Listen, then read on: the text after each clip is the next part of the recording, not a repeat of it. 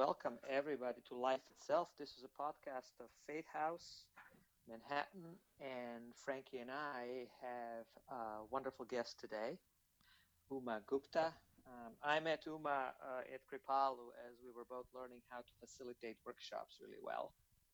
And Uma has been a person of depth and generosity and kindness, and I felt her faith oozing from everything she does. She's a well-known keynote speaker for different kinds of businesses, national and international. She's a consultant, an advisor, trusted advisor of people who make important decisions. And I think I always had the suspicion that her faith is informing what she's doing. So we invited her for this episode of Life Itself.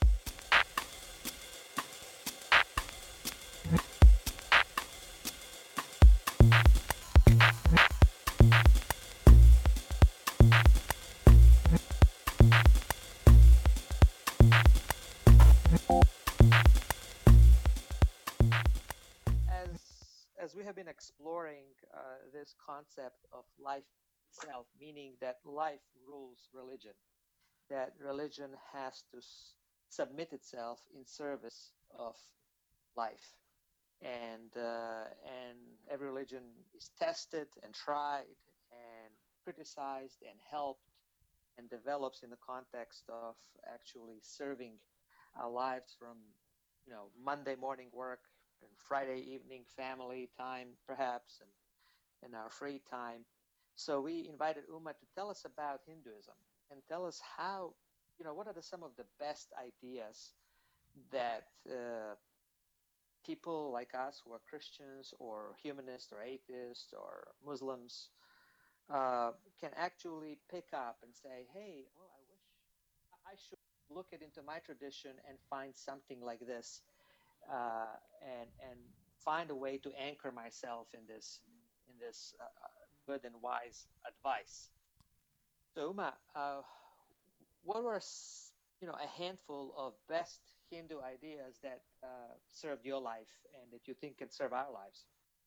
Well, thank you so much. I think, you used the word anchor, and I think that's the key word that I'd like to focus on in this session here today. Because what all of us are looking for is a way to anchor our lives, our circumstances, our situations, the characters that come into our lives, the challenges that we face.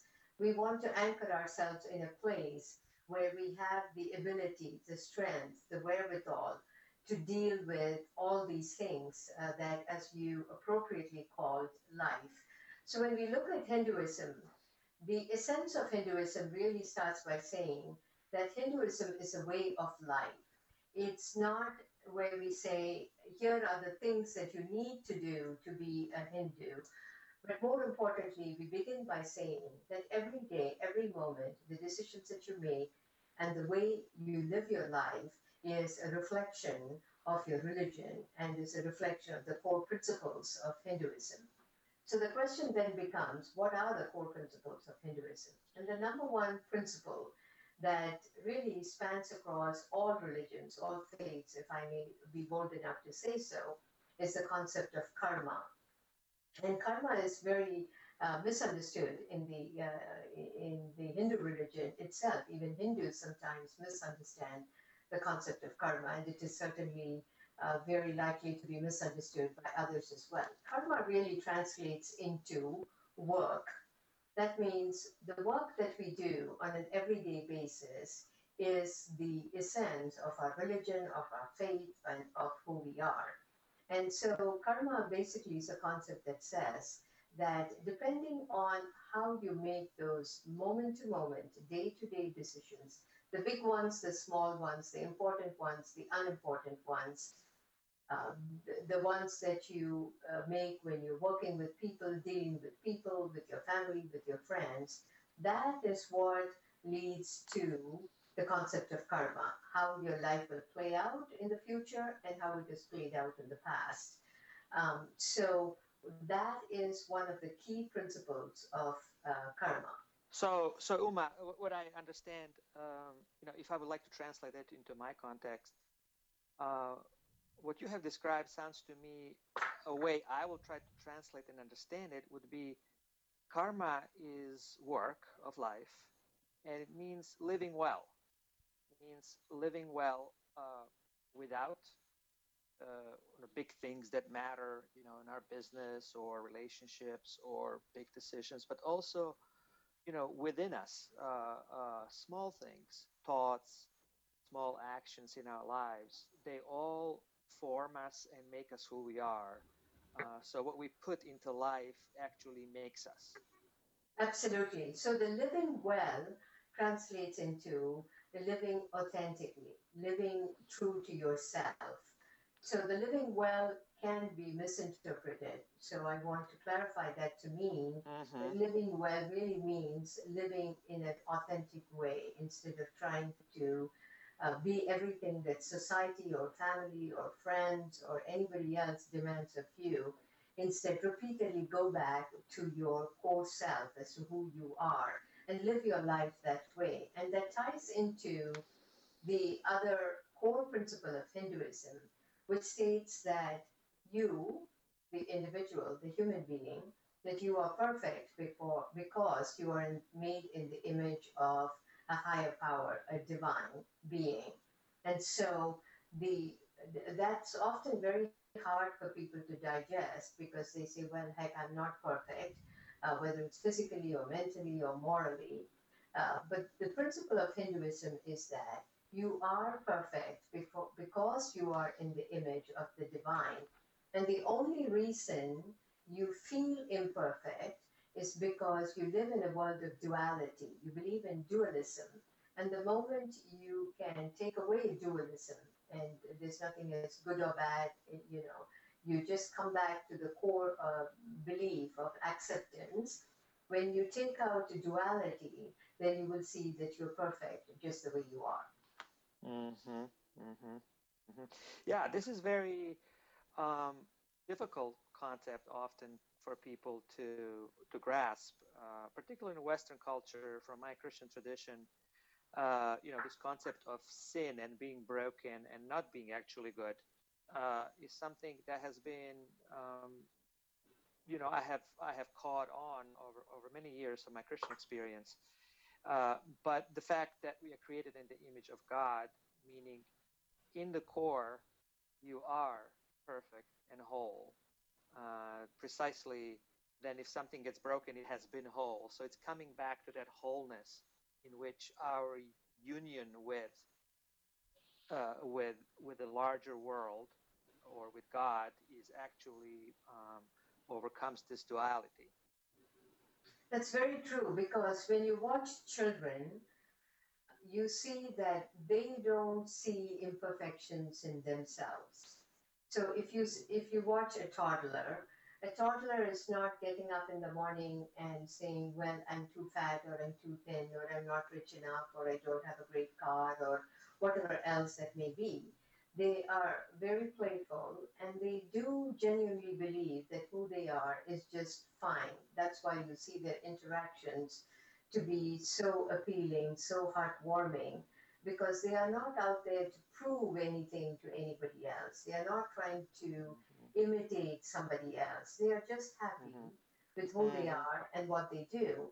And it's just over the years, as we grow up, society repeatedly tells us that you're not good enough, or that you have to be like somebody else, or that you have to achieve something in order to be worthy.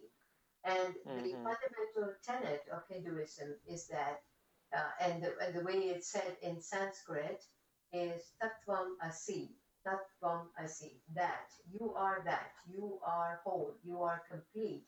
And so if you leave out the duality and if you leave out this constant struggle of what we call Maya, you will find that you're perfectly aligned with whatever is divine and pure and peaceful.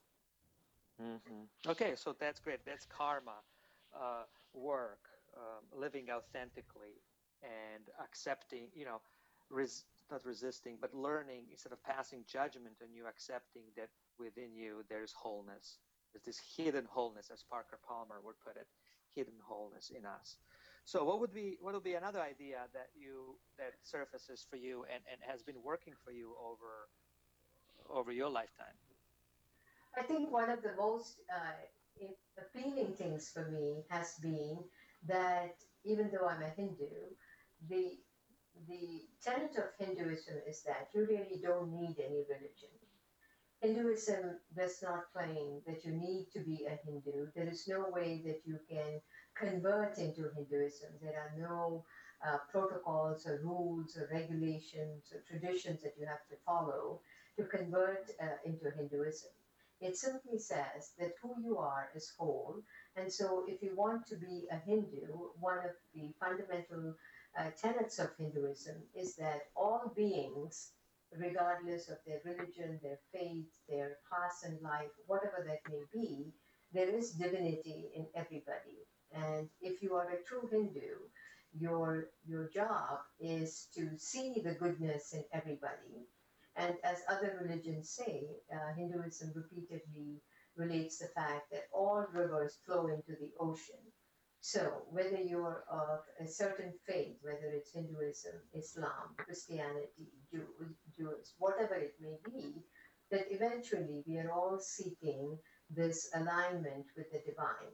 So, we don't require, although many Hindus don't always follow this principle, we don't require or demand any traditions, any rituals, any rules, any must do's, cannot do's. There's nothing like that. Hinduism repeatedly says, find the goodness in you and practice the goodness every day in every which way that you can. Hmm. Hmm. Hmm. Yeah, that's one of the misunderstandings of Hinduism I have encountered all the time is this concept of idolatry Mm-hmm, and the meaning of what's an idol.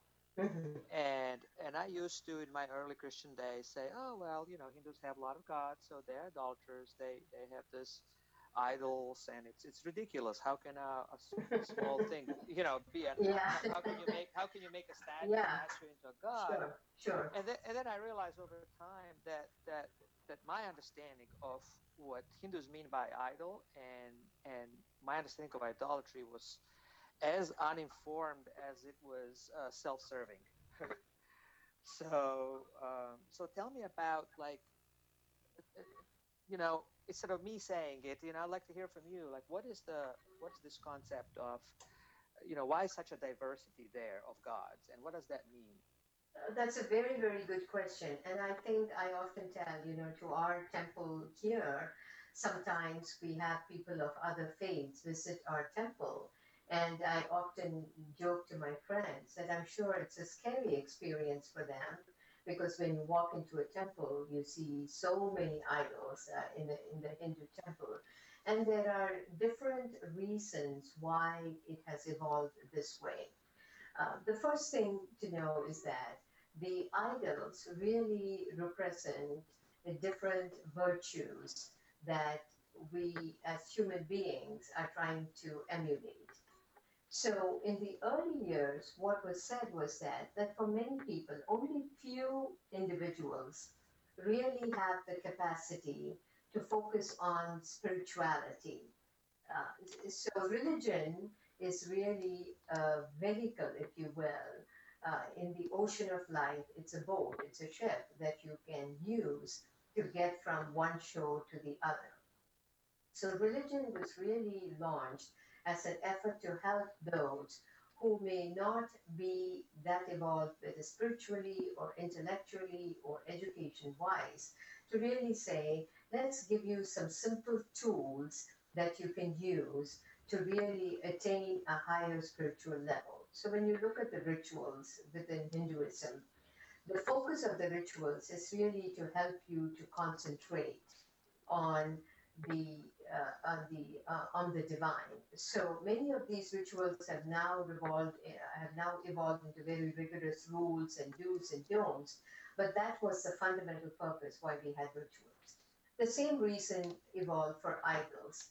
That rather than saying there is this divine, this abstract concept that you may not be able to visualize or see or touch or feel, We needed idols in order to help people to focus and to gravitate toward one symbol, one visual symbol that would help them to focus and to drive their spiritual energies toward.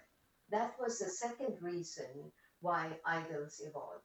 The third reason, when you see in Hinduism and when you see idols in Hinduism, you will see that almost always there is some animal that is also associated with the idol. And that's why for the Hindus, the cow is so sacred. You see the snake around Lord Shiva. You see little mouse is sitting next to Lord Ganesh. You see the elephant as a part of Lord Ganesh. You see the tiger as part of what we call Devi or the goddess. So Mm-hmm. one of the messages that they wanted to communicate was that all living beings are a reflection of the divinity.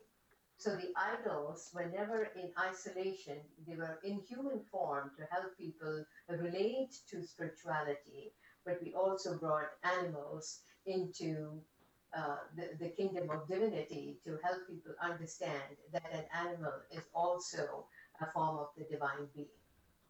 Mm-hmm.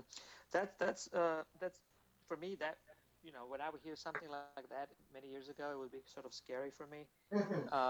But right now, it's beautiful because idols are actually a clever and useful and how would I say, almost sacred a way of communicating.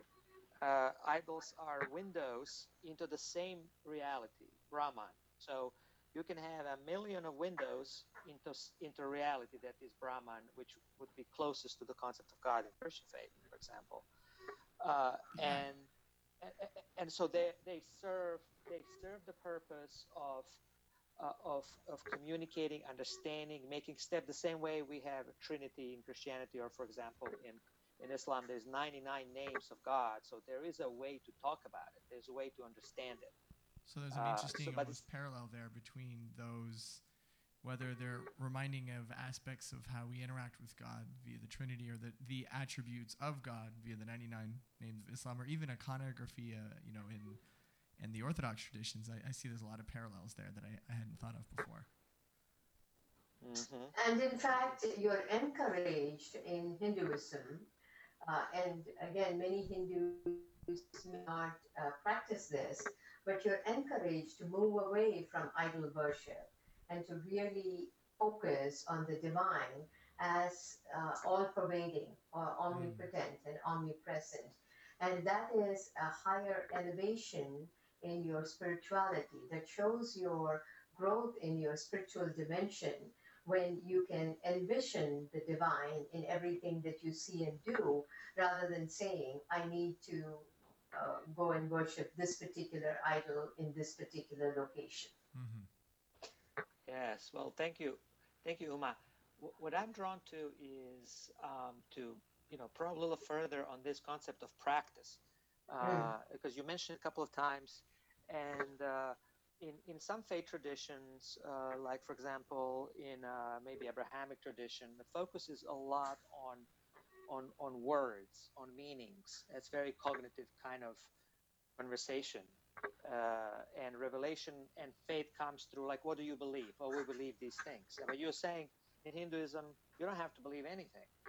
Uh, and so that practice is in some way a vessel of faith. It holds faith together. And so, what would be some of the practices that you suggest every human being would benefit from, that you have found in Hinduism? Maybe a modification of such practice. You can also share that. But what would come out as important to you? well, I should first and foremost warn your listeners that I may not be the typical Hindu, in the sense that I have my core beliefs and practices of Hinduism over the years. And Samir, I have to admire you for saying that when you were young, you're still young, but in the earlier years, our views of religion, our views of how superior one's religion may be to others. Those views, as we grow spiritually, they fall off along the sidewalks, if you will, right? We realize that it's easy to be religious, but the real challenge is to be spiritual, is to be in touch with the divine on an everyday basis. That is our real call. And what can we do to get there becomes a real question. So I do want your listeners to know that I may not be the most typical Hindu. But here's what I believe in, and this is what my practice revolves around. For me, the most important thing is to spend time with oneself, listening to one's own reflections of one's thoughts. I probe my those that I work with to go to their own inner well of wisdom. We have become a society where we repeatedly called upon to think that somehow somebody else is wiser than we are. Somehow somebody else has the answers to the questions that we are struggling with. And that if we go and ask somebody else, that somehow their advice is more valuable and more meaningful than what our own inner wisdom tells us. And so, even with those that I work with, whether it's the leaders or with others who are struggling with other issues, I tell them, you need to be quiet, silent, you need to listen to your own thoughts, and you need to keep digging deeper. So, for me, the first practice is silence and time with oneself. For me, that comes when I'm in touch with nature.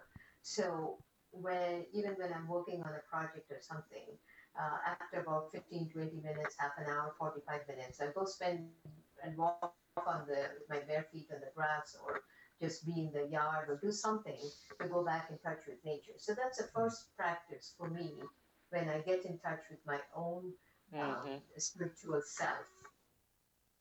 So the quiet time, the silence, we call it, it could be meditation, it could be mindfulness. It's the ability to really listen to your thoughts, to get in touch with your thoughts, to be non-judgmental about your thoughts, and to simply say, what is it that I need to know and listen to? And the answers don't always evolve in the first sitting or the second, but eventually we achieve our own clarity, and that is the greatest gift that we can give ourselves. So that is my first and most important practice. I'm seeing that some of these elements of mindfulness now are emanating into other parts of society, and I've always been really curious to know. And in some senses, it may parallel in a more nuanced way some of the adoptions of what people are calling yoga, but the asanas as an approach to sort of creating mindfulness and wellness and everything else. And there's this really interesting tension between the two because at times it feels like, are we getting to use a really wonderful aspect to another tradition and enjoy and benefit from it, but and or at what point does that become like cultural appropriation when something's taken out of its context and sort of trivialized in this way? And between both the asana side of yoga and mindfulness, I've tried to be mindful in a sense of that sort of where that division happens. And I was just curious, is that something you're ever thinking about, or how have you navigated those spaces? So I think the warning sign, and I've heard this repeatedly from other leaders that I follow. The warning sign is when we pay a lot of attention to the tools, to the names, to the categories. Mm-hmm. Um, the, our, and so it doesn't matter whether it's a yoga, it's a asana, it doesn't matter. And there are people who don't do any of those things, right? And they are still very mindful, very cognizant of the world in which they live and their role and their virtues and their vices. So for me, I'm always on high alert when somebody starts to talk about what are the tools and start to compare the tools or the purity of the tools or the value of the tools. My belief is you will find the right tool once you know what is it that you're in search of, Mm. right? A nail and a hammer does not work for everything, right? But when you know what is it that you want to build, then you can go look for the right tool. And often, again, this is my belief, often the tool appears for you in its own subtle way. It shows up as one of the possibilities for you. Because I believe that when we are really in search of our spiritual dimension, whatever we need, whether it's the teacher or the tool or the time or our own thinking, our thoughts shift in just some amazing ways. So, um, and you know, we live in a society where everything has a marketing component to it, right? Mm-hmm. Even when you talk about spirituality, there's a marketing component. When you Mm-hmm. talk about mindfulness, there's a marketing component. You talk about anything, there's a marketing component. And I think we have all become in I can't say all, I think many of us have become somewhat jaded and somewhat prone to latch on to these marketing things. So my plea, my request, and on high alert when I see this marketing pitch or when there's a tool that somebody's saying this is the way you can get there. I don't buy into it. I think that was a long-winded answer to your No, it was very interesting question, because Frank. I'm sorry. Yeah, no, I mean yeah. it's because I think you've mapped out there's a fine balance between the two sides of trying to navigate that space. I appreciate that. Mhm. Mm-hmm. Um, What comes to my mind, Uma, about this coming to your senses, coming to be with yourself and by yourself, and learning to listen to your own life and your own wisdom, is this contrast between that and a society. We have such a chaotic minds at a time when the world is in a big chaos because of the growth of information and knowledge and digital disruption we are all experiencing in all aspects of our lives. And it doesn't matter how old you are, if you're even 2 year old, you're already affected by this avalanche of digital information. So so this coming to your senses, is to your inner wisdom, is something that is coming back to what's irreducibly you and irreducibly human. Mhm. And and it is reclaiming what no machine or no society or no environment can take away. It is actually doubling down, sort of investing into what is what is yeah, irreducibly human and irreducibly yours. I don't know how else would I put it.